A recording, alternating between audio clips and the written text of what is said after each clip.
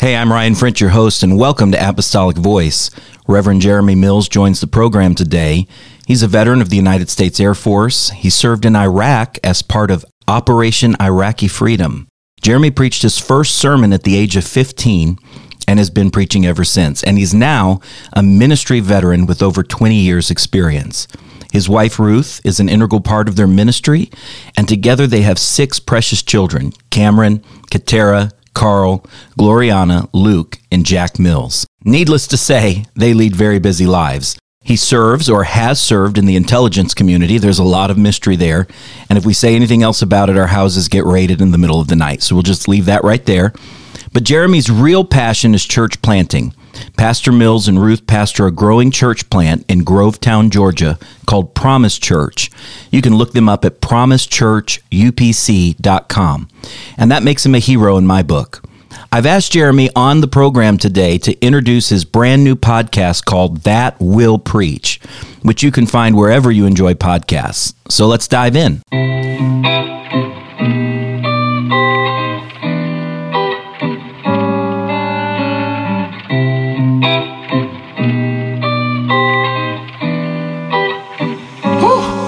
Yeah.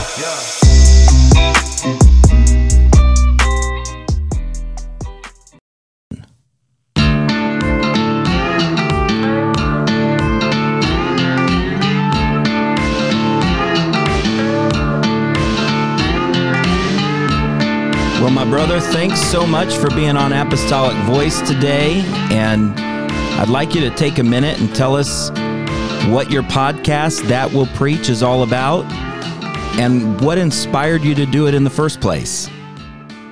Thank you, Brother Ryan. It's my honor to be here today. I've always been interested in sermon notes and sermon prep. I'm that guy that's sitting there listening to Wayne Huntley or any one of these preachers in our conferences and camp meetings, and thinking to myself, I would really like to be looking at his notes right now. Yeah. Or I would like to find out what is his method to coming up with these stories and thoughts and ideas. Obviously, we understand that it is of divine inspiration, that it comes through, many hours of prayer and study and just life and pastoring and ministry. But there still has to be a systematic system that these ministers have that I find that there's not a whole lot of conversation about sermon prep and sermon notes. Sometimes it feels like there's a big mystery to it. It really is. And I think that we ought to kind of open that door and let some folks into our studies and on our desk, and let them see our rhythm and our routine of sermon notes. And so this has been always something that's intrigued me.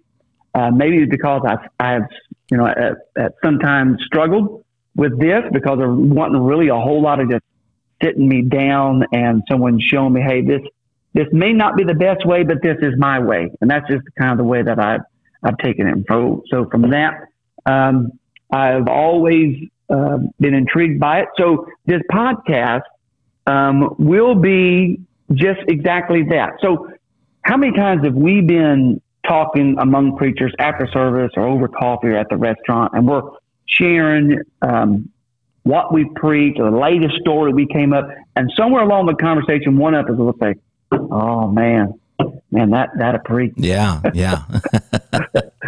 And so it's those little tidbits. I've been preaching long enough now. I don't need the whole sermon. I just need a condensed version. Give me the highlights, the high points, and I can take it and put my spin on it and take the direction that I feel like the Lord leads me. But sometimes it's just that little bit of inspiration that I need. And if I need it, certainly I know that others need. So each and every week, hopefully around Tuesday, everybody's resting on Wednesday. Most preachers are. But around Tuesday, we're going to try to release a podcast that's less than 10 minutes, just a sermon thought or an illustration. A snippet. Or a snippet or a story. And sometimes I might deviate away from that and kind of go into the sermon notes and the actual prep time of tools and websites and things available from myself, from my experience, and from the guests that we'll have on the show. So I want to kind of get their thought on what they're working on, maybe a little story, a tidbit, like you say. But then I also want to know what websites they go, what Bible do they use, what Bible program, what Word doc do they use? Do they handwrite everything? Do they, so that's kind of where I'm going. Because, each and every one of us has woke up Saturday morning, scratching our head, thinking, oh, man. Oh God. Oh, Sunday comes every week. Oh man. Yeah. And it gets here quick. And it's not like we didn't know it's coming. It's always every 7 days. It's going to be there. And we wake up Saturday morning thinking, man, if I just had some little direction. And I'm not implying that we're not praying or studying or got our mind, but sometimes the week is busy. And sometimes even through our time of prayer and study and devotion, we just lack that inspiration and direction. And so maybe, possibly, and hopefully that earlier in the week you heard something that kind of got the gears turning, and the Lord can just mold that over in your spirit and let it evolve into something that is working. So I had an experience years ago where a preacher, his name is Lynn Spicer. He pastors in Iowa. I wish I could think of the city he's in, but he said to me, he's got a big personality. And I walked in and he said, "Hey, Rev, you have any heavy revies for me?" And I said, "Heavy revy? I'd never heard that before." And he said, "Yeah, you got any heavy revelations for me? Got anything that, you're percolating in your mind?" And that's always stuck in my head, a heavy revy, just like a little snippet, a little thought that's bouncing around. And as preachers and teachers and anyone who's engaged in Bible study, sometimes you'll have lots of little things percolating in your spirit, in your notes, but it just doesn't ring. You're looking for that thing that bears witness with your spirit for that upcoming service or something that you're planning for. And I love the title of your podcast, That Will Preach. Heavy Revy would have been cool, but no one would have known what you were talking about. Right. Can you share a few snippets? I don't want you to have to redo your whole podcast, because I know people are going to jump over there and listen to it. And by the way, I want to say it for you. If you'll go listen to That Will Preach, they're short episodes, but also go on iTunes and give it a rating. If you enjoy it, give it 5 stars, give it a rating and a review. That helps move it up to where people can see it.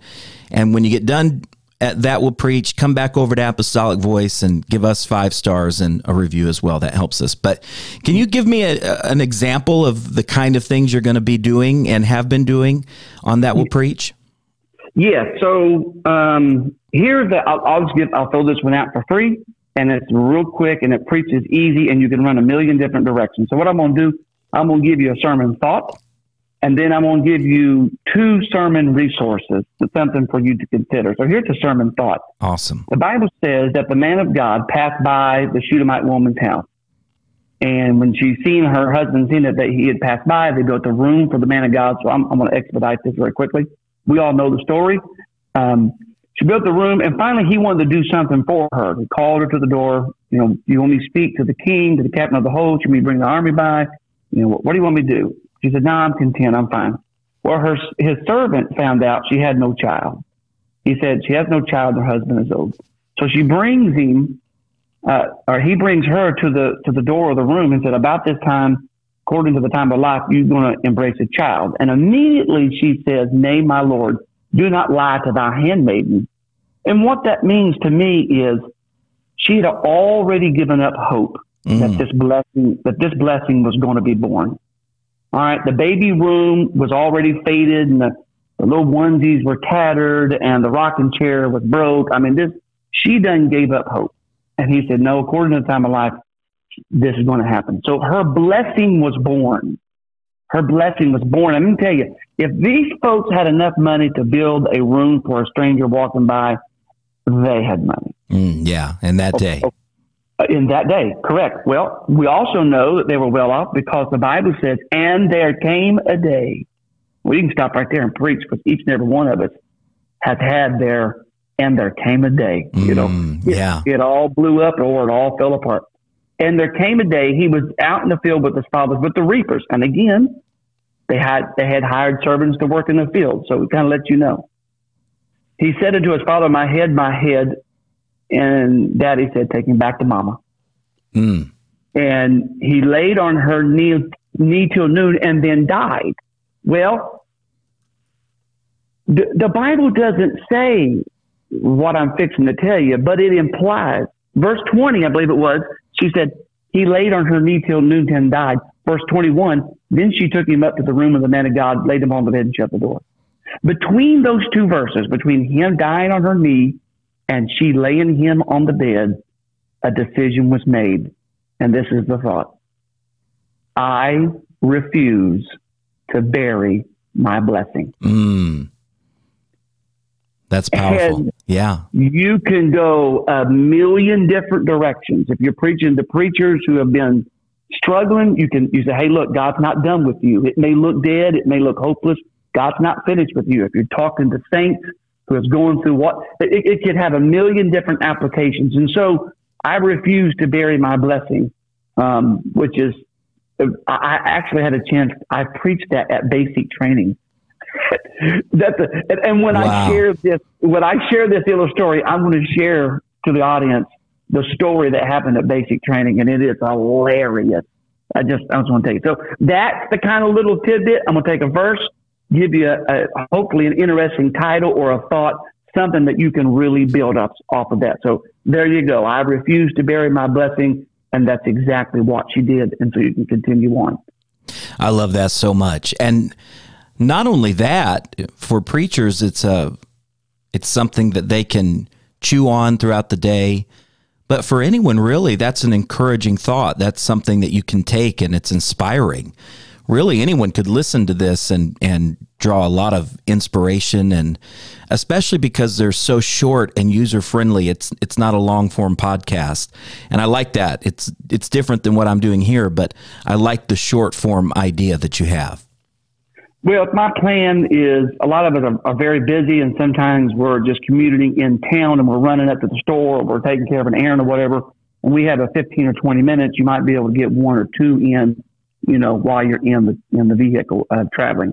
So that's a thought, and that's kind of just throwing that out there, some little tidbits that we're going to be doing. But I also want to talk about sermon resources, and one of them that I think gets so overlooked and that is this. I'm going to be doing a podcast on this one.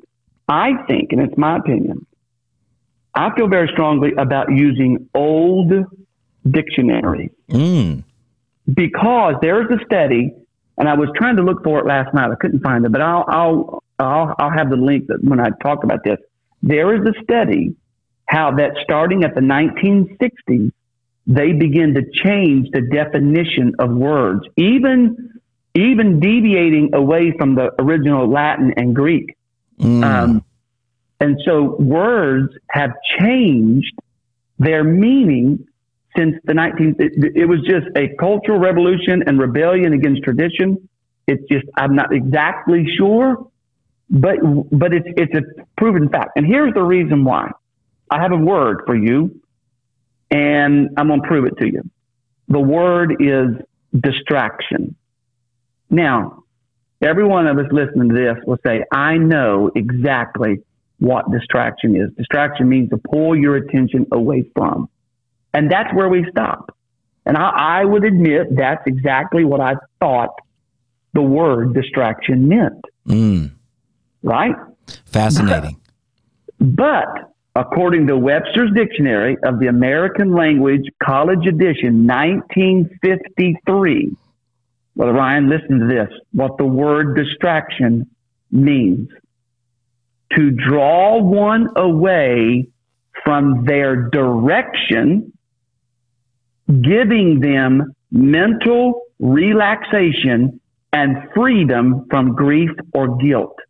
Wow, that's fascinating. So the word distraction means you're going in one direction.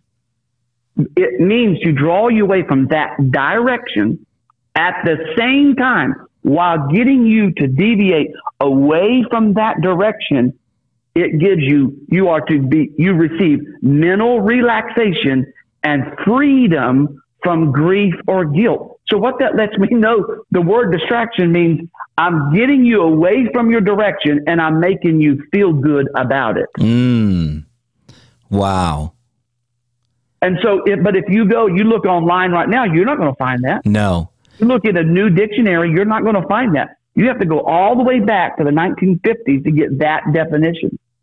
Some conservative linguists have called this phenomenon the war on words, where, and we really do have a cultural war on words. I don't want to go way deep into this, but even just the idea of boy and girl and gender distinction. What is gender? See, whenever culture starts to pull away from reality and truth as being its underpinning, now you have to redefine words. It's the strangest thing. So yeah, that's fascinating. I've never thought about going back and utilizing dictionaries from a particular time frame. Is Webster your preferred dictionary in that instance? It is. Webster is. I do have other ones that I look through. So every time I go to the Goodwill or a thrift store or a yard sale, I'm looking through the books and I'm trying to find the oldest dictionary that I can. If you can't find one, you can probably go on eBay or Amazon and find an old used dictionary. And to your audience, I certainly would suggest that they do that. What a neat idea. I use that as a launching, again, here's another tidbit sermon thought. I use that as a launching point from a sermon that I preached, feeling good about going the wrong way. And I preached on Gehazi, I preached on Achan, I preached on Samson and Judas. At one point, they all received something that they wanted, which moved them away from the direction where they were going, and yet they felt good about that. They felt good about it. Yeah. So boy, that'll preach. That will preach. That will. Hopefully, there's a preacher listening to this thinking, "Man, that will preach." Pause that thing right there and take the notes. That's so awesome. That's so awesome. And secondly, and I know this probably is already used, but early on in my ministry, when I found this tool, it became one of the most helpful things to me. And it's so simple, but it is just simply using a thesaurus. Yes. I'm big on that. Yeah, because we tend to use the same words over and over. And especially if you're a pastor or a youth pastor or where you have to keep preaching to the evangelists, maybe not so much, but if you have to stand before those people every week, they're hearing the same words, and we don't realize it. You know what we're doing? We're using the same words to describe the same thing, and using a thesaurus helps us step away, and it helps us to deliver and be more articulate in what we're trying to say. Because sometimes we want to say it, but man, that word just doesn't seem right, and we can hit it like 4 or 5. What I do when I really want to punch it, I'll say the word that I would normally say, and then I'll go to the thesaurus and I'll write down in my sermon. I will quote every other word that the thesaurus gave just to drive that stake in the ground. And so, to me, it's just, and Microsoft Word, I use Microsoft Word right there at the top in the tab of review. It comes with the thesaurus, and you don't even have to go online. It's right there in Microsoft Word. So these are little tidbits and tips for sermon thoughts and sermon prep and writing notes that we will be discussing. And I will be discussing this with each guest. They will be talking about their tools and resources. Hopefully we can get some good stuff. I'd like to give a quick little shout out to young preachers or aspiring preachers who might be listening to this, and maybe they're feeling overwhelmed or unsure. I know that I certainly was. I was given so much conflicting advice from great men, really great men that I admired, tremendous preachers, and none of the advice they gave me was wrong. That's the amazing thing. It was right for them. Right. And it took me a while to realize that I wasn't going to be able to do exactly what every one of these men did. Mm. I was going to have to take the good things that worked for me from each one of those things and eventually develop my own routine, my own style.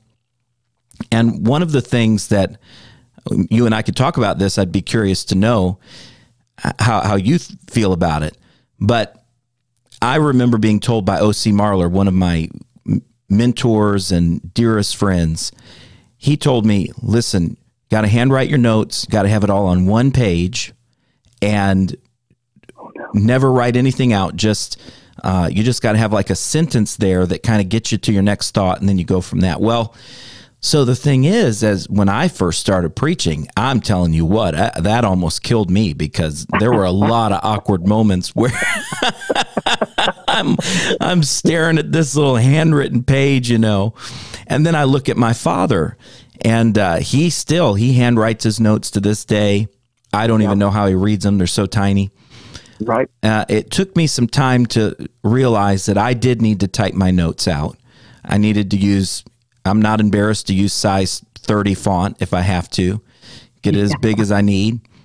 Now, for many, many, many years, I did that. I had, 10 pages of notes and highlighted things and all of that. And over the years, I have gotten to the place where I use very, very minimal notes.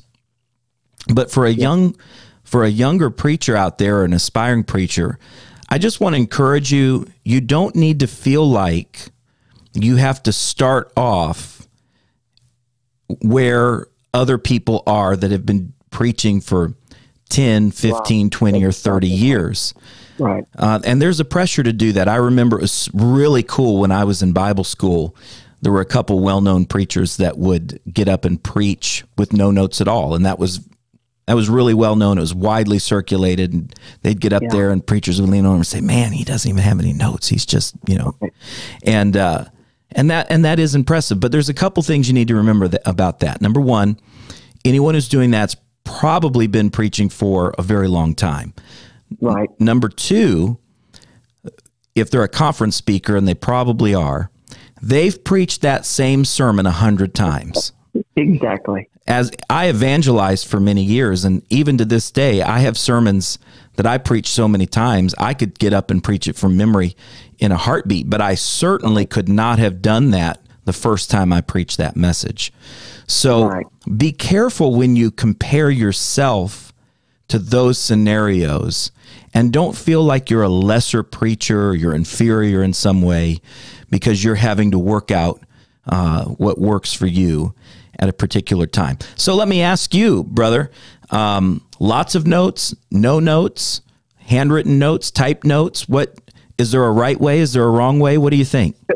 Yeah, I don't think there's a wrong way. Me personally, I used to handwrite everything. Yeah. And then I went away from handwriting.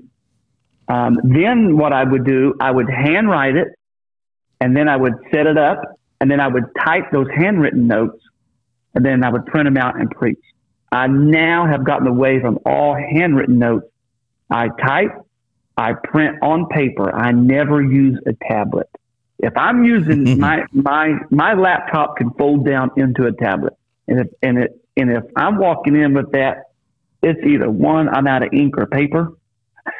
Right. Or I'm still working on this thing. And that's a scary thought. So me, it's typed and saved, printed out on paper. If I'm going to preach somewhere, I will put it in a 3-ring binder with little protectors just to be absolutely safe. But never from a tablet. I'm just scared to death. My battery's going to go down. Something's going to happen. I'm going to have to preach by inspiration. And And totally from memory. I do sometimes, I'm kind of 50-50, and I find myself in this category all the time because of my age. I'm too old to be young, and I'm too young to be old, so I'm just kind of in this weird middle spot. So sometimes I'll use a tablet. Sometimes I have notes. It just depends. But I will say, I got sucked into the 100% tablet preaching for a few years, but I quit doing that. And I'll tell you why. I won't use any names to protect the guilty and the innocent, but I was at a camp meeting, and the preacher got up with his tablet, and his tablet just absolutely turned off on him. It didn't die. It just quit working. Oh, no. It was fully charged, 100%. It just stopped working. And I'm going to tell you, I have never seen a train wreck like that train wreck before. And again, I'm not using any names. Sure. Many people would recognize the name. A great man and a great preacher. But when he did not have backup notes of any kind, and it was a disaster. And that moment taught me I'm not going to rely 100% on a tablet. No. I know my brother Nathan, he will preach from a tablet, but he will also have his notes printed out and with him somewhere just in case. So, in the end, if you're completely reliant on a tablet, it is technology, and technology does have that ability to glitch on you when you need it to work the most. That's correct. And one of the reasons why I want to have these guests is because I might have a guest on there that I get surprised by saying, I don't use no notes. And like you said, and I'm like, well, tell me how that works, or we may get someone that says, I do handwritten cursive notes on 10,000 papers. Well, there's going to be a preacher out there that says, well, yeah, that's how I do it. And he's going to connect with that guest who says, I do handwritten notes, and that's it. I'm sure another guest will get up and say, I don't print them out. I do everything. It's all tablet all the time, and boom, boom, boom. So hopefully we'll have a diversity of preachers and guests that will present their method in their way, and it will resonate with some other minister out there listening. So yeah, that connects with me. That's how I do it. That will work. And again, we're not saying there's a right way or a wrong way. No. In the end, it is good to, and you also have to be open to the idea. Let me ask you this question. You've been preaching for 20 plus years now. Have you seen a lot of change in your style of preaching? Have you seen a lot of change in the way you study, or has it been consistent all these 20 plus years? My study time has been about the same. On average, I would like to have about 8 hours per lesson. And that's from like having absolutely nothing to hitting print. Yeah. I mean, preaching wise, definitely. Simply because I have more life experience to pull from in my mind when I'm preaching, more stories. I mean, over 20 years of preaching, I got a lot of stories, a lot of illustrations I can piece and grab from, whereas in the very beginning, not so much. I also, and this might be another story for another day, but I don't know exactly what happened, but when I was in Iraq, I was 9 months without going to church, but I never missed church. Amazing. Because I made church wherever I was. Now, I did go to one of the gospel chapels every Sunday. I got to preach there. That was another story. I'm going to tell that story. It's very, very interesting, little part of American history that is there. And I know that story, and I'd love for you to tell it right now, but I I know that it's good for you to save that for That Will Preach. So I do want to encourage people to be listening for that, because he has a story that it's a true story and it's amazing. So go be looking for that on That Will Preach. Yes. But something happened when I was over there. My sensitivity to the Spirit of God changed. It's this craziest thing, because I found myself ministering to these soldiers and these airmen, standing beside some equipment in the middle of the day. And the Holy Ghost I remember talking to this one sergeant, and she was talking and talking and talking, and she's really just going on and on and on and on. And the Holy Ghost spoke to me and said, Jeremy, she said, well, my friend this, my friend, what do you think, my friend? She had all these questions that she was wanting answers from her friend. And after about 30 minutes, the Holy Ghost spoke to me and said, she is not talking about her friend. She is talking about herself, and she's embarrassed to let you know. And I said, wow. I called her name, and I said, let's step outside. And so we stepped outside. I said, look, the Holy Ghost just spoke to me, and you're not talking about your friend. You're talking about yourself. And immediately tears began to flow. She began to weep and cry. And from that time to the rest of the end of that deployment, I had a rapport with her to just be able to minister and talk to her. That happened, it seemed like systematically all the time. And so from that moment, and that's where I can go back and say that's a benchmark in my life, that when I got back home, my wife and I started the church in Paris, Kentucky, and from then to now, I have just seen a change in my preaching to just minister in the moment at that time. And so I hope that's probably a long way around answering the question, and it's not a coincidence. God just knows what he's doing when he positions us. That you're in a city now, Grovetown, Georgia, that has a lot of military personnel, and your ministry really makes an impact in that area in a really powerful way because of your testimony and your life story. It does, and we're very grateful. Most people, if you ever go to our church website, you'll be able to see our in our Facebook, you'll be able to see our steeple.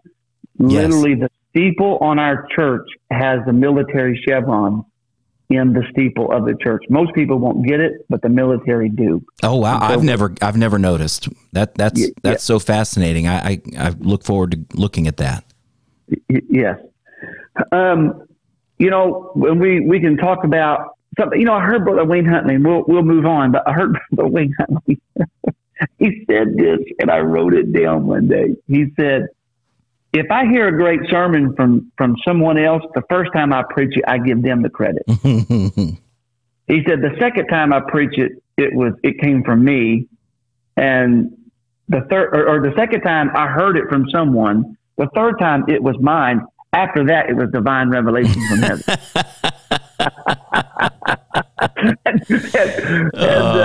Whether funny. He was being, whether he was joking or what, I took him at his word. I grabbed my little journal and I wrote that down. And I said, man, because I was about to fall off my chair. Funny. I was laughing so hard. No one has more funny tidbits like that than Wayne Huntley. He's amazing like that. Yeah. Well, let's talk about that for a second. Now, I know that you have an extensive notebook and note-taking process that you do with sermon thoughts and things like that. And one thing, again, speaking to young ministers or aspiring preachers, I want to say that it will become a lifestyle for you. If there's one thing that I've seen in common with almost every preacher that I've ever talked to, there's so many differences, but one thing that I see across the board, every preacher has some kind of lifestyle or routine where they regularly capture a sermon thought, whether it's on their phone, whether it's a piece of paper, some way, or some people do voice memos, whatever it is, or they email themselves. I text myself sometimes. As strange as that sounds, I will sometimes text. I don't know if every phone can do this. For some that are still in the And I know that you are, brother. I'm praying that the Lord will bring you to the apple side where you can be blessed in the land of milk and honey. But I don't know if every device can do this, but I can actually send a text message to myself and it comes through like an email. And if I get a thought, because brother, if you get a thought and you don't capture it, it will be gone. It just will disappear eventually. And you've got to capture that thought. I have hundreds and hundreds of thoughts and some of them I wrote down, I don't know, like maybe 15 years ago. And I keep them, even though sometimes I go back to my old thoughts and I think, dear Lord, what I should have been praying more. But I actually keep them because it's, I don't know why I keep them, but I do. It's interesting sometimes. Yeah. And sometimes I do go back years and I think, and I feel an unction in prayer and the Lord will say, okay, it's time.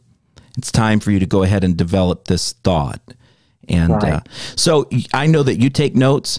How do you do it? And do you have any advice for people who might be needing to learn how to live that lifestyle? I certainly do. It's funny. I text my wife. Yeah, I do. Yeah, it's a wonderful idea.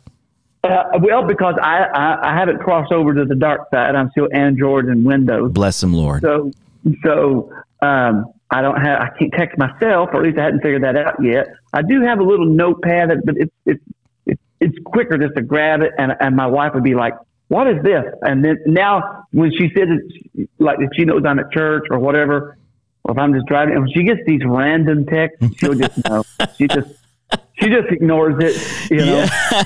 or she'll be perfectly honest and say, that will never preach. That's not the will of God. That's not the will of God. Like, what are you thinking? I'm like, just wait, I'm working. That's wonderful. But one of the habits that I have, and I might talk about this on one of the podcasts and get some more information, but I have a hardback journal. And when I say hardback, like I have all these journals, and people know I like to write in journal. And I get them, and they're floppy. Like if you put them on your knee, it just kind of rolls over. It's just very hard to write on. But I found this company, and I don't have the name with me, but I can put it on the podcast.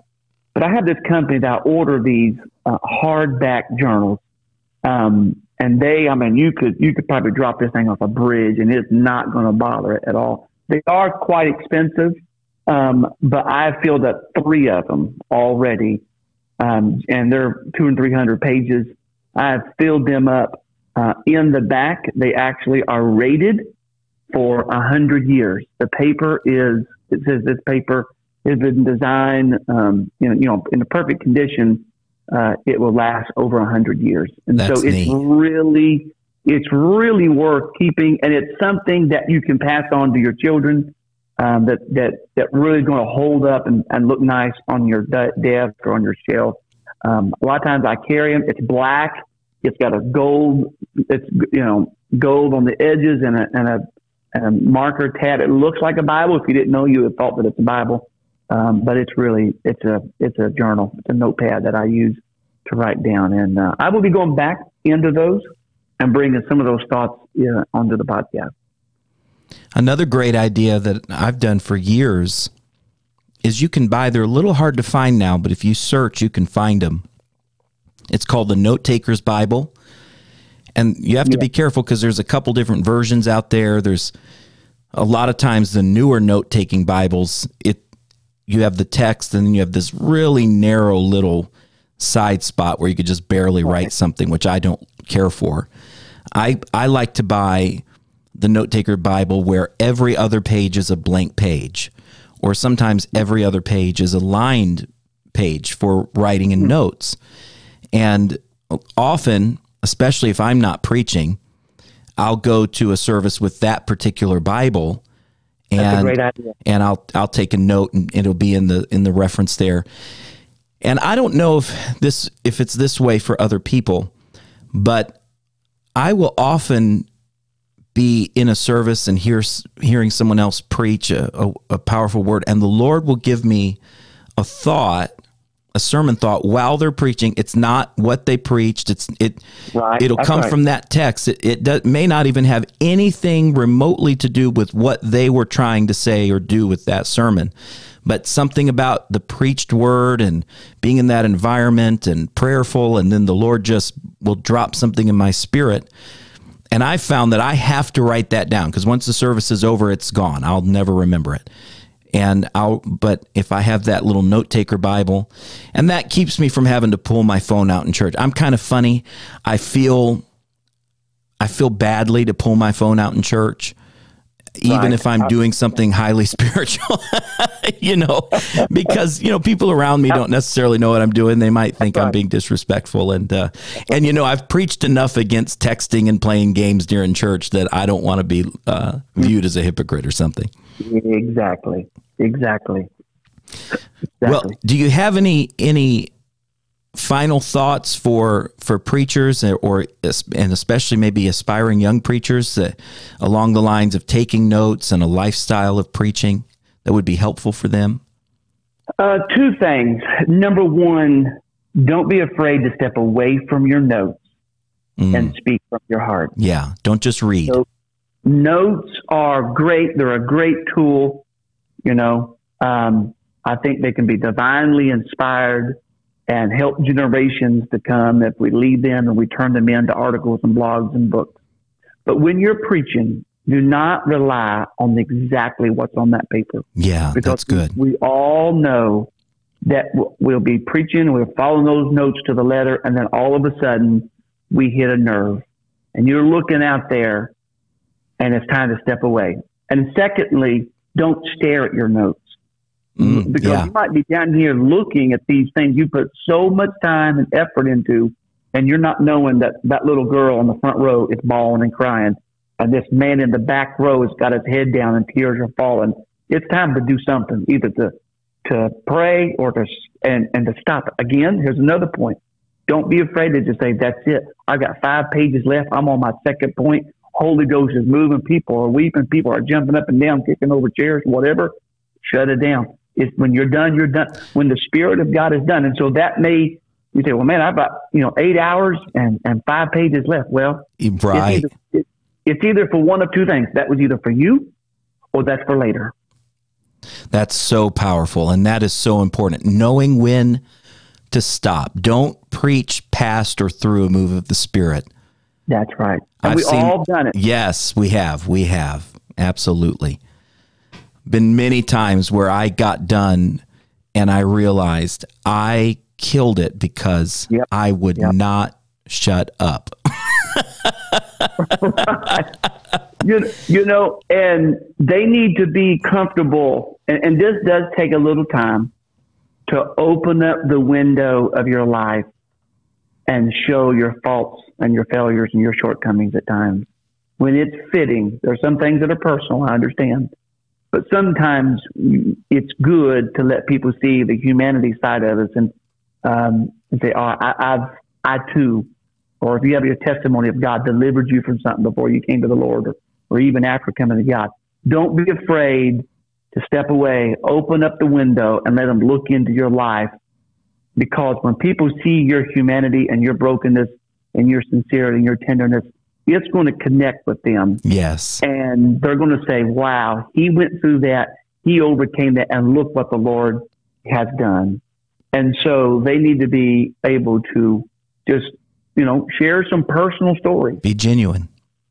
To be real. Yeah. I would say to them, don't be afraid to let your emotions. We have to be in control of our emotions somewhat. But at some point, if you become overwhelmed with sorrow, and I've heard you talk about the preaching of hell, don't do it without crying. Yeah. Well, you better let those tears fall. And sometimes we are preaching a message of compassion towards people, and we become, the Spirit of God just moves upon us so much that we become tearful.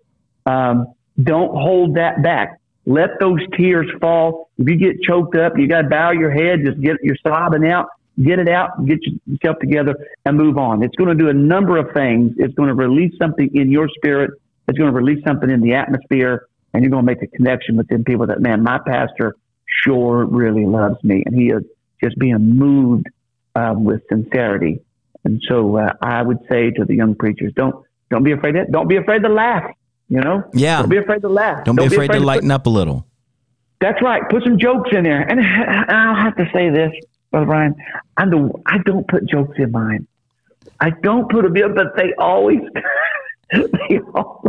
I say something and it's hilarious.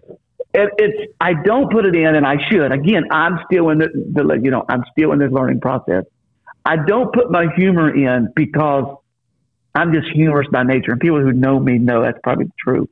And my humor just comes out, and I laugh at myself. I have stopped one time and leaned over the pulpit and just busted a gut because I was laughing. I couldn't control it. And someone else in the sanctuary, my brother, he got to laughing. And you know how it is when you're kids, if you, I don't know, you look at your sibling and you start laughing. Well, it happened in the middle of my preaching. And I was trying to be so serious, but I said something, and it just happened, and I just apologized, and I just laughed. And so, don't be so starchy and trying to be all preachery. Just be you. And don't be afraid to cry. Don't be afraid to laugh. Don't be afraid to speak in tongues, jump up and shout. Yeah. We all know these things. So don't be afraid to let your personality shine through, whatever that is. Correct. I'd like to give one last little tidbit that I wish someone would have told me much earlier in my preaching and in my ministry. I preached in Bible school. I preached, I think, a sermon when I was still in the youth group, but going back that far is a little fuzzy for me. But I went many years preaching and had never heard myself preach, and was a youth pastor, an assistant pastor, and then started evangelizing. And I have this vivid memory of preaching a revival in Hayworth, California. I believe that's right. Maybe Haywood.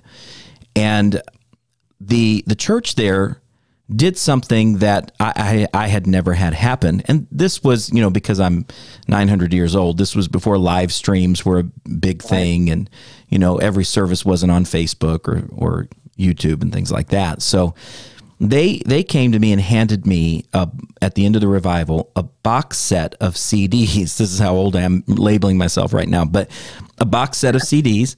And I think it was 30 of the sermons that I had preached. It had been a long revival. And so they said, we just wanted to give this to you. And I said, oh, thank you. So I didn't really think much of it. And one day I had a long drive and I thought, you know what, let me just pop one of these in and you might know where I'm going with this. Yeah. Let me just pop one of these in and, see, it was a good revival. We had, let me just hear how that went. And I was stunned. I was absolutely mortified.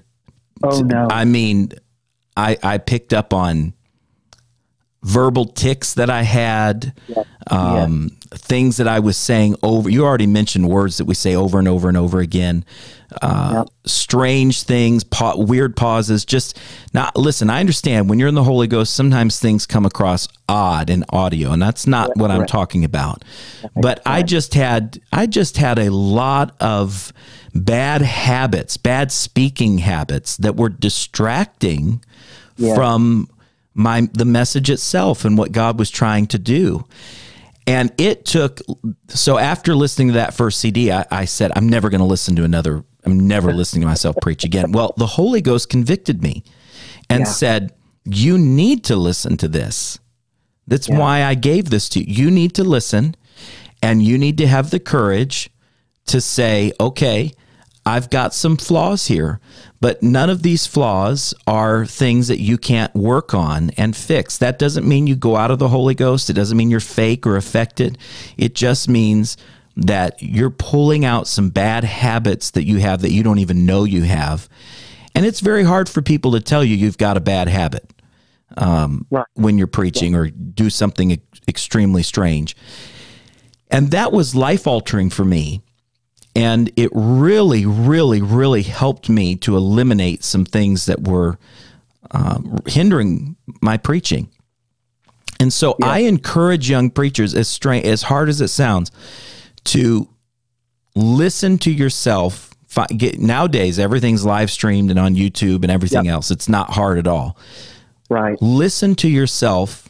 Don't be unkind to yourself, but listen with a critical ear and be willing to say, okay, I caught an area that I need to be aware of. Don't let it paralyze you or make you have anxiety, but use it as a learning experience where you can say, okay, and start one by one, where you say, I'm gonna pull this habit out intentionally until you clean up some of the really, really rough edges and things of that nature. So I don't know if have you ever listened to yourself preach, brother? Was that a great experience for you, or was it awkward? At first, it was extremely awkward. I'm like, oh man, I am never doing that again. Yeah. I agree. My wife, sometimes I'll go back and listen. I will go back and listen. At first it was awkward. It's not so much now, because I will be preaching, and as stated, things will come to us, inspiration that will come to us while we're preaching that's not in our notes, that we have never thought about. And all of a sudden it's like, bam, I'm like, and the people are like, I'm jumping off the walls, right? Well, they have no idea. That just came to me. Yeah. And you can't say, hey, this just came to me, right? I mean, you can, and I have before. Sure, yeah. But a lot of times I'm like, and in the back of my mind while I'm preaching, I'm like, this is really good. I mean, thank you, Jesus, for this word of knowledge and wisdom and an anointing. And so when those times come, it's not like you can stop right in the middle of your preaching and write that down. Right. Yeah, that's right. Well, Brother Ryan, let me say this. I have to make a disclaimer on that. I did one time. That's funny. It was so good. I knew, and I knew we wasn't video, and there was no recording at that point. We had just started this church here, and there was nothing being recorded. And that point was so powerful. Yeah, it's so cool. I just stopped in the middle of the service, and I said, give me 30 seconds. And I wrote it down, and I kept on. And I don't know if I should have or shouldn't have. I don't know. But, man, it did happen. So, but it's not like you can do that.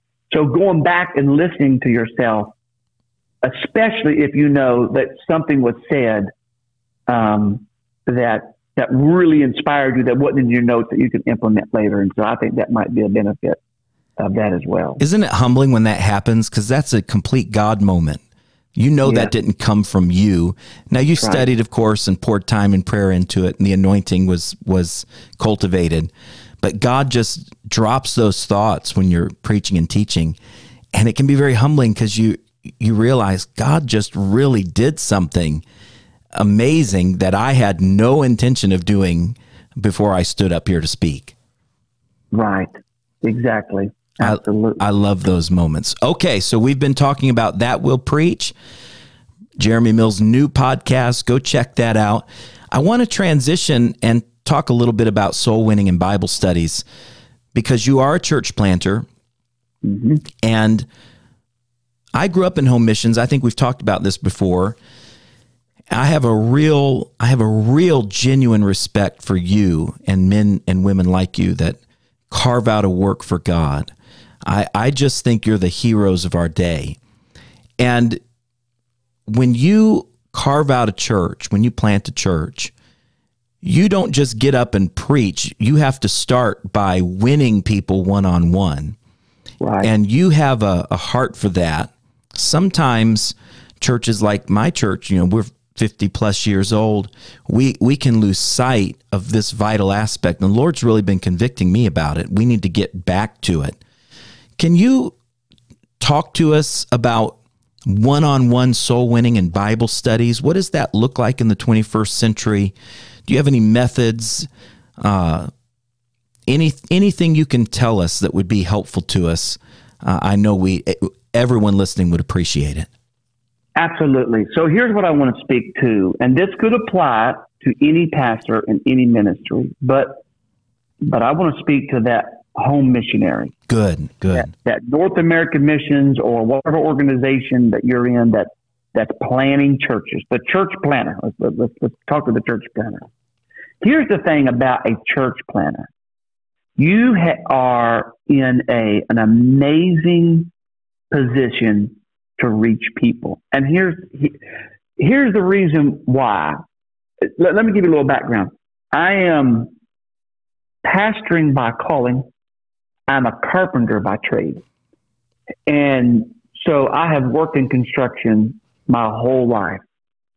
And so I know just enough about every little bit of residential construction to either get it halfway done or to YouTube it and finish, figure it out. Yeah. Right. But there's some stuff I don't know. There's some stuff I can do. I'm not going to do it because I'm horrible at it, like drywall.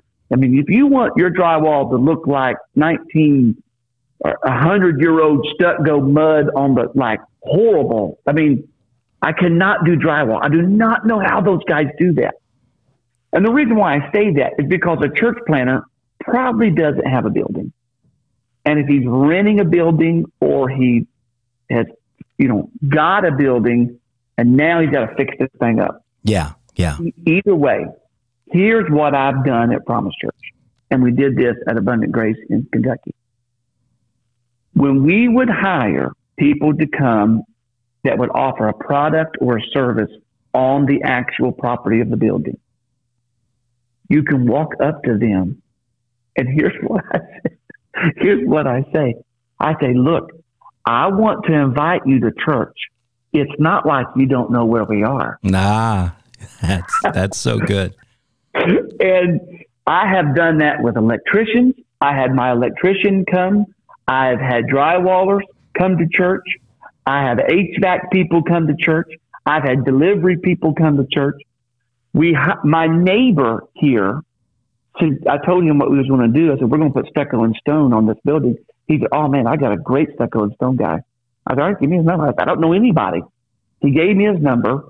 I called him, and shout out to United Pentecostal Church, Seeds for Christ and Christmas for Christ. We got grants and we totally redid the outside of our building. It's beautiful. Brand new roof, brand new porch and sidewalks, and stucco and stone. Well, my stucco contractor came out and it was in the middle of the summer. It was hot. And every other day I would come over to see the progress and I'd go around to each one of those guys. I'd invite them to church. And I'd say, you know where we are, And I remember down towards the end, they would work on the last column on the corner of stone there. And there was a guy by the name of Jason. And I said, hey, Jason, I said, man, I'd love to see you come to church. And they were finishing up. That was on a Friday. That next Sunday, so a couple of days later, him and his family walked in. That's neat. 2 months later, I baptized her. A month later, I baptized him. That's been going on 2.5 years from now. I baptized another family member of their church. They have brought numerous visitors. We have helped them it has just been an amazing. These are some of the most faithful. He was a co-owner of that company. These have been some of the most faithful people. If they are not going to be there, I get a text, Pastor, we are sick. I'm working late. We're not going to be there. They love the church. They have fell in love with God. They have come such a long way. And it just simply came from me going to people who are already coming to your building. So to me, a church planner, he gets to participate and to celebrate. That's the key word. To celebrate first revival, first baptism, first Christmas. And at both churches for the first year, I love the first year of planning a church. I'm talking, we celebrated our first microphone. I'm mean, come on. You are looking for something to celebrate. And if there is a church planter that's listening to this, they are shaking their head and probably saying, amen, brother. I mean, you celebrate you get to celebrate the first of everything. The first evangelist, first revival, first baptism, first baby dedication, first, whatever. I remember, and I'm kind of getting sidetracked, but you get to celebrate. What I'm saying is this: not only do you get to celebrate the first of everything, you're the first person to go into your city and get electric. I know this might sound simple. Get the electric bill put in your church's name. You're now talking to that person, okay, at the counter about your church. And then they are now connected to your church. For that one moment, their job is connected to your church on getting the water turned on. And they feel that connection, don't they? They do. And if you will go in there, introduce yourself. Hey, I'm Pastor Jeremy. I'm starting a new church here in Promise Church. We would love to get electric. Or my name is Jeremy. I'm the pastor of Promise Church. I need somebody to come pick up my garbage. Is your company going to come and do it? Let me invite you to come to church, because guess what? Your people know where we are. Yeah. You're picking up my garbage. Yeah. Insurance, any and everything. If you go buy church at Costco for your church supplies, tell the people, hey, this toilet paper and paper towels is for God's people, and boom, you get to make this. You get to make that connection. So, I mean, obviously, this could go for anybody, but as a church planner, you're looking for ways to connect with as many people and throwing the seed out there as much as you possibly can. I have found that to be a tremendous asset to getting Bible studies and getting people to come and visit your church, because they don't know you. Nobody knows you when you go to that city. And that is just a great way to get the word out there. You know, what you're describing is a lifestyle of outreach. Yes. And I think in church planting, there's almost a desperation. I feel like I'm not saying it the right way, but there's a desperation and an excitement and an urgency and a freshness to it that it's natural to be that way. For people listening who may not be in a church plant environment, everything that he's describing, we may not can celebrate first things necessarily, but he's just describing a lifestyle of outreach where everywhere you go, you're inviting people to church, you're telling people about your church, you're being positive, and you're making a connection. And I think that's something that we could all take a lesson from, to just simply connect with people in an engaging way, where we live a lifestyle where we're inviting people to the house of the Lord. Yes, absolutely. And you got to get creative as a church planner. You got to get real creative on how you're going to get the word out there, because until you're in, I hate using the word, competition, but it is what it is. You're in competition to churches that's been in that community for 100 years or have 2,000 people. And so, but what we understand is the message of deliverance and the gospel. And don't be intimidated. Don't be intimidated by your facility or what you have to offer, because what you have to offer is life-changing. And you know that, or you wouldn't be doing what you're doing. And don't be thankful, be grateful, bring people, don't be intimidated to bring them to your building, to bring them to your house or whatever. Because here's the thing, here's the deal. And we all know this and understand this. Doesn't matter how big your building is and what programs you have going on. If if their life is not being changed, it makes no difference. What they need is the power of the gospel. That's right. And the power of the name that will deliver them from their sin and their addiction, and they need a change in their life. That is all that matters. They will sense your sincerity, and the presence of God can move in a tremendous way. I sometimes tell people, And this doesn't mean I'm against pretty buildings. I'm all for it if you can. But in most cities, the prettiest building in that city is the courthouse. And no one wants to have to go to the courthouse. So we don't need to have any kind of inferiority complex about our building. We just need to create an environment where people can feel God, know God, serve God, and be changed by God. And that really does what people are looking for. A lot of great buildings out there that people don't want to go to. And now, saying that, you have a beautiful building. And I know it didn't start off beautiful, but it's beautiful now. And you have an amazing testimony connected with that. Could you share that for my listeners? Absolutely. Brother Ryan, this is just an amazing story. It really is. Before I give you the testimony, let me tell you where it started. A part of it. It started in my heart at this moment. And again, here is a story and an illustration for a sermon. It happened in one sermon. We was having church in a high school auditorium. It's very expensive. I remember that. Yes. And it was a lot of work. I mean, we set up acoustic drums. It got so bad. I made me a cart. I made me a big, long cart that had wheels on it and a string. And we would load the drums and we would drag them through this high school and set up. And when church was over, the kids was riding it down the hallway.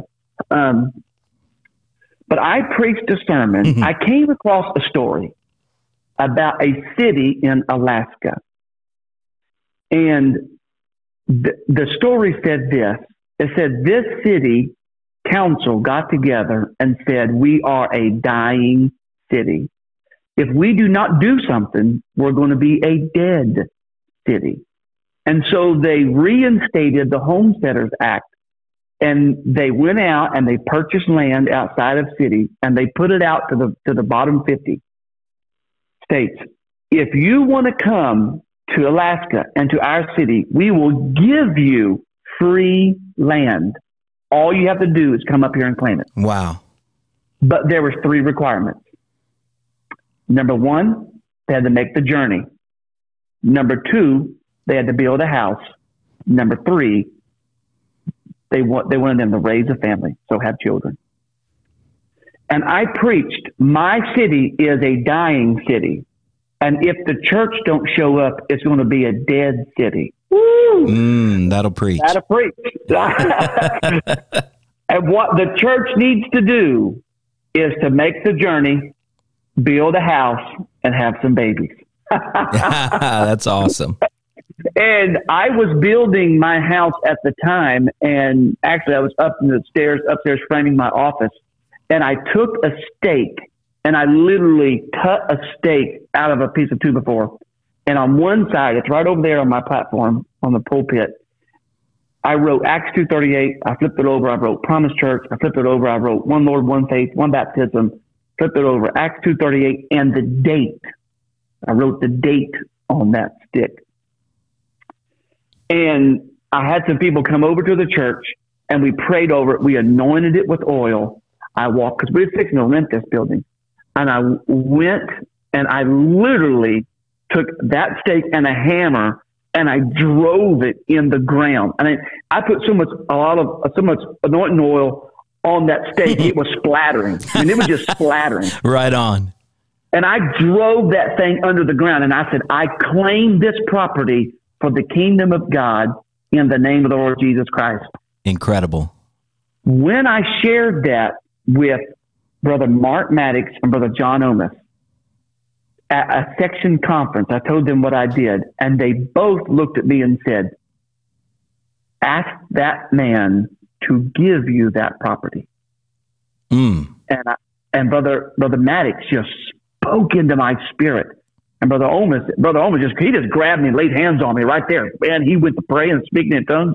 He said, it's going to happen. Going to get a quick, clean deed, and boom, boom, boom, boom. And he just spoke it. Well, I just had enough faith to believe. And so I believed. So I went to the owner of the building, and it was a church prior to us. And I said, All right, sir. I said, here's the deal. I'm going to ask you if you would donate that building to us. I didn't know this guy from nobody. Okay. You'd never met him at all? No, I'd met him a couple of times when he come and unlocked the building and showed us the building. We said, yeah, well. But no real relationship? None. I was a stranger off the street. And I said, I'm asking if you would give me this building. I said, but what I'm asking you to do is don't give me an answer. I'm asking for 30 days. He said, okay. I said, I'm asking also for permission. Can I have a lawyer look into the building? He said, yes. The Bible says without works, faith is dead. Yeah. And so we went and I hired a lawyer to write up a quick deed for the building to give it to us. Like the official papers done and done. All he had to do was sign it. We prayed.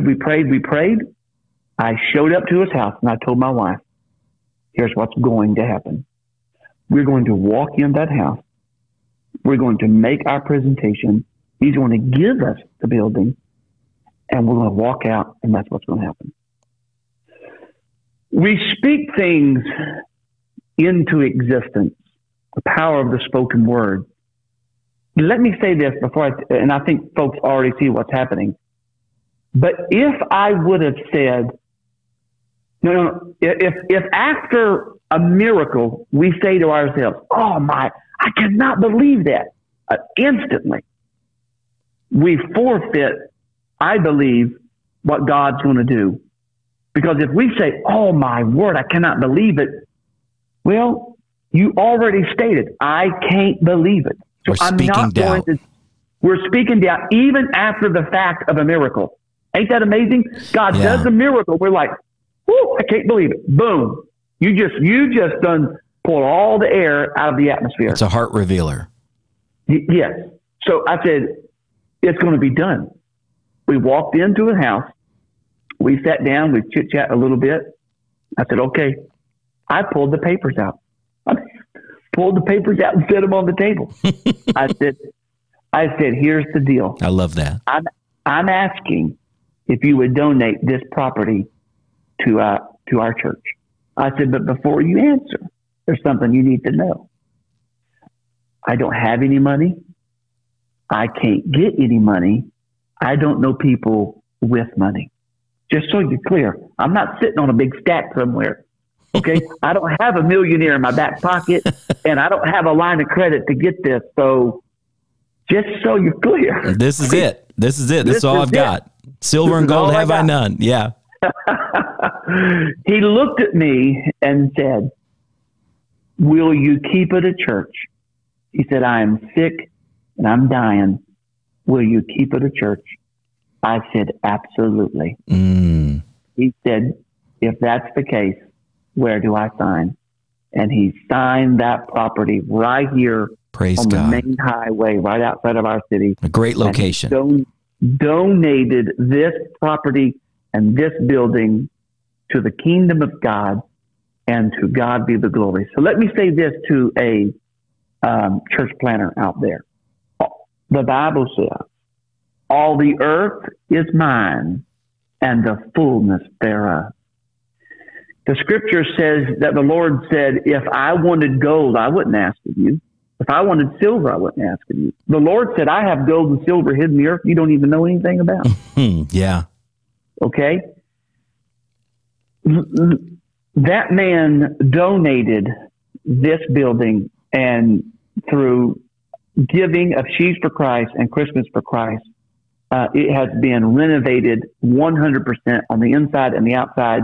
Hopefully this coming year, we're going to double the building with an education center, and it's just going to be amazing. To God be the glory. Here's what I do want to speak into the heart of a church planner. Go find you a building. Go find you a building that you want that's not being used, that's empty. A church, a store, a building, a piece of property. So many times, Brother Ryan, we look at the scripture where the Bible says, ye have not because you ask not. And I'm sorry, we always think that the Lord was talking about asking and receiving from him. But I don't think, and I don't believe that's what he was talking about. Yes, it is. Yes, you have not yet, because you have not, and you do not receive from me. But why can't I take that verse and say, I have not from mammon or money, people with money, people with position, people with authority and means in my community. I have not, because I've not walked up to them and asked them, would you give me this property? Would you give me this building? Would you offer your services? Will you donate your product? We have not because we ask not. It's not going to hurt anything if you ask someone for their property. How big is your faith? How great is your God? Here's the deal. Here's what I believe. Yes, these people will donate property and buildings, products and services. And you can say how you want, right or wrong or indifferent. A lot of times they need a tax write-off. Yeah. They need a tax write-off, and they need a big one. It was a great year, and they got $200,000. They need to get off the books. Mm-hmm. Okay, we have not because we ask not. I'm gonna go ahead and I'm gonna tell you this. This building had no drywall. Believe it or not, folks. And for you construction guys out there, you're gonna say, "What?" It had painted 1/4-inch OSB plywood on the walls and the ceiling. Okay. It had no air conditioning. No wonder the church didn't work. Yeah. It had no heat. It had no central air. When we decided to remodel the inside of this building after 6 months of coming here, I was preaching in Iuka, Mississippi for Brother William Lambert. And the Holy Ghost came upon me during that service. And I said,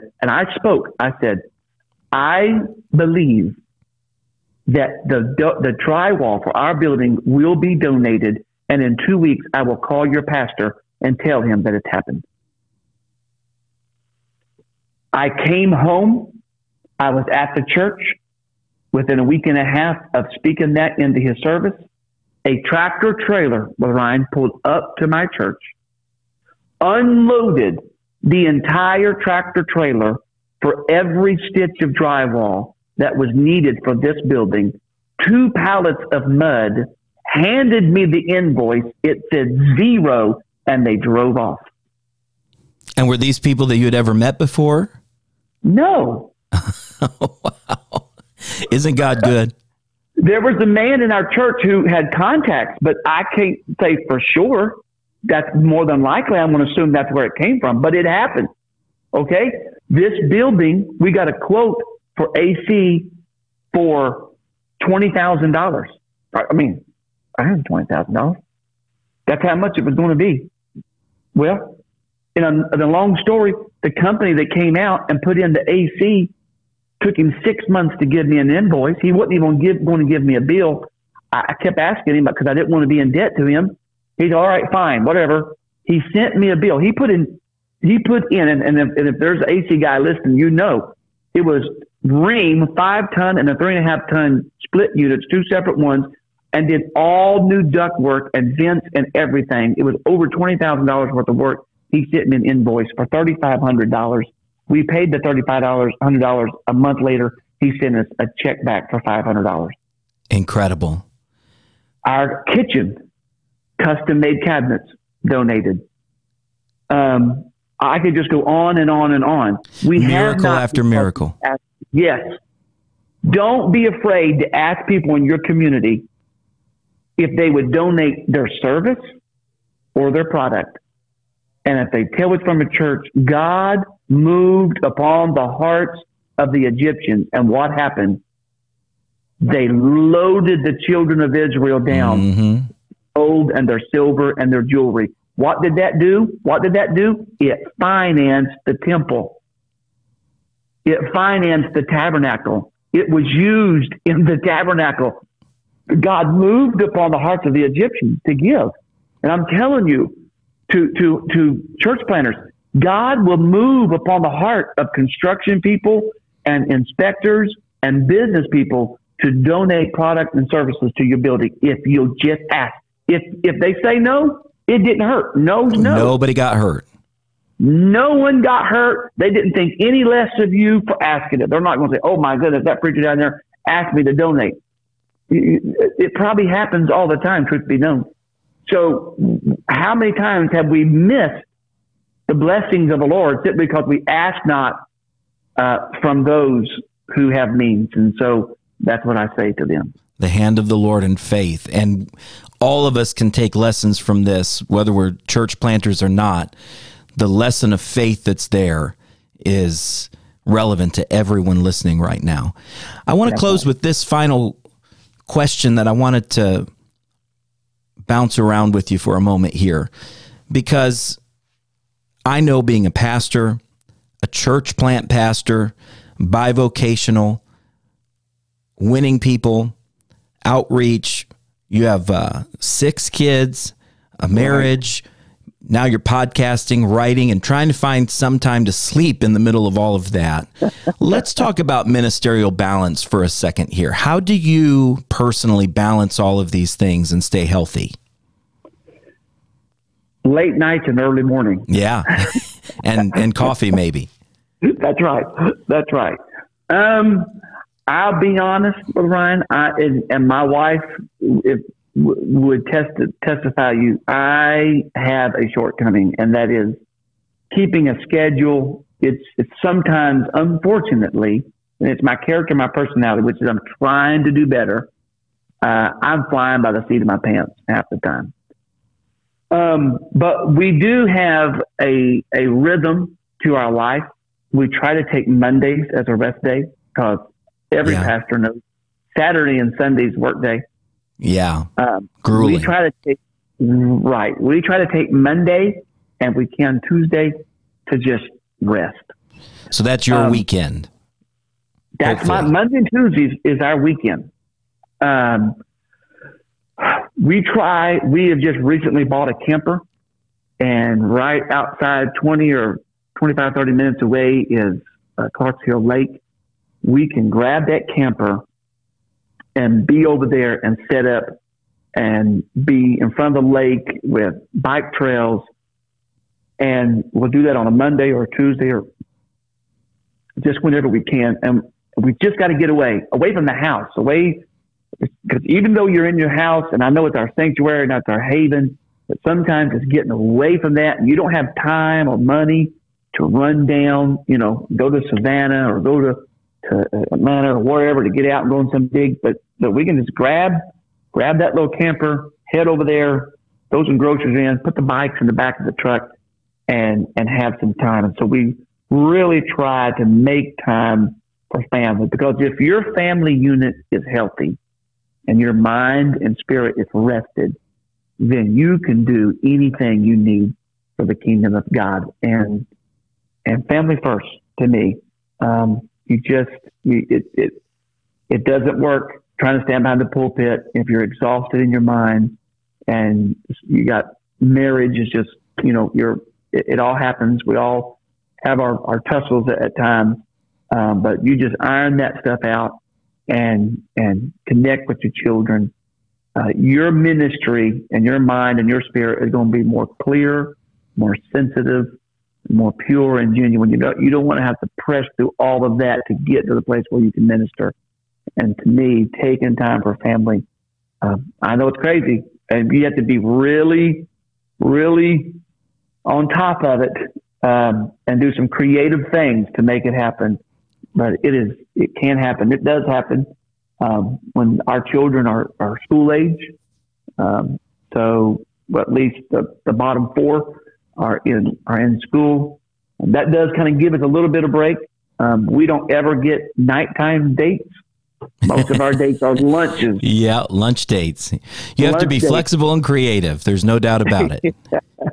So that's it. But it's certainly worth it when you see those new converts being baptized and filled with the Holy Ghost. That's right. And I know you and your wife are a team, and your whole family is a team, and that brings camaraderie to it as well. That's so important. Well, I appreciate that. Thank you, Brother French, for this. It's been an opportunity, wonderful opportunity. I've enjoyed talking to you. I'm excited about this podcast. I will say this, one more little plug in for it. I have already confirmed with you. I'm going to have you come on as soon as we can. And I'm looking forward to it. Yeah. Yes. Most people might know David Tipton. Yes. Mississippi, a dear friend of mine. He's preached for us a couple of times here. I've already spoken to him. He's going to be on the podcast.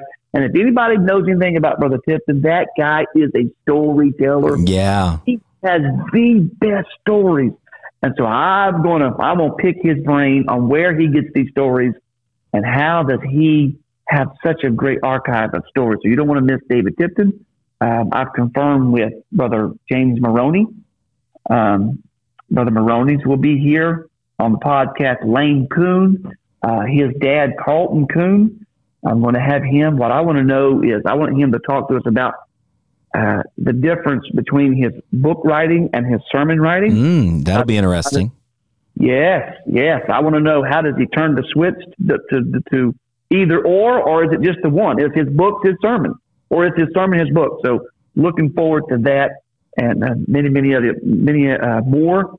And hopefully I have spoken to Brother Wayne Huntley a couple of days ago via text message, and he said he'll be available sometime next year. First part of the year, hopefully is my plan. Have Brother Huntley on. I'm gonna bring that comment back up that he said and see what he has to say. That'd be awesome. I love it. We love you, brother, and we appreciate you. Thanks for being on Apostolic Voice. Thank you, sir. God bless you. God bless you, Brother Frank.